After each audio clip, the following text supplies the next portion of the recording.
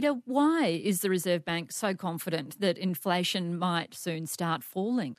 Well, Annie, last week the Reserve Bank forecast that inflation will blow through the earlier forecast 7.75% annual pace to hit 8% by the end of the year. All going well, it might fall to be around 4.5% next year, but that's still well above the RBA's target band of 2 to 3%, which is why interest rates will keep rising well into next year, only adding to the inflation burden.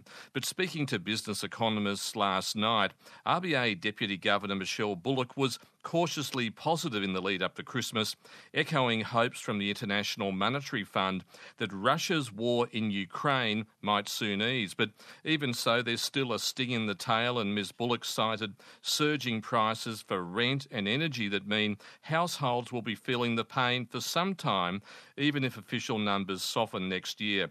Despite the outlook, she was sounding surprisingly optimistic.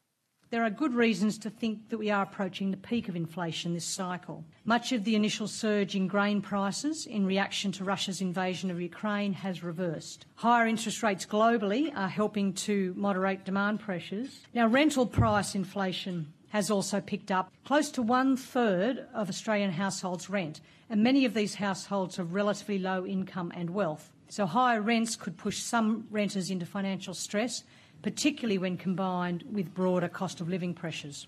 Reserve Bank Deputy Governor Michele Bullock.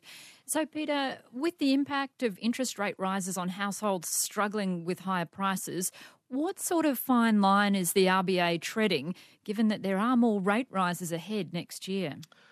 Well, Annie, this is a very difficult challenge as the Reserve Bank treads what it calls a narrow path. Michele Bullock repeated the RBA will keep raising rates, doing what it takes to tame inflation.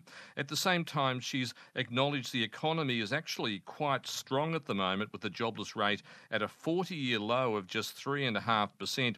Ms Bullock says the challenge to getting consumers to tighten spending is a big one, but also not to raise rates too aggressively and engineering a slowdown that could morph into a recession. We could crunch the economy very hard and bring inflation down very quickly, but we might lose those gains. The unemployment rate will have to rise. The economy does have to slow, but we think that we can hopefully bring the inflation rate back down to that target band. Might take a little bit longer, but we can preserve some of those gains for employment that we've achieved over the last few years.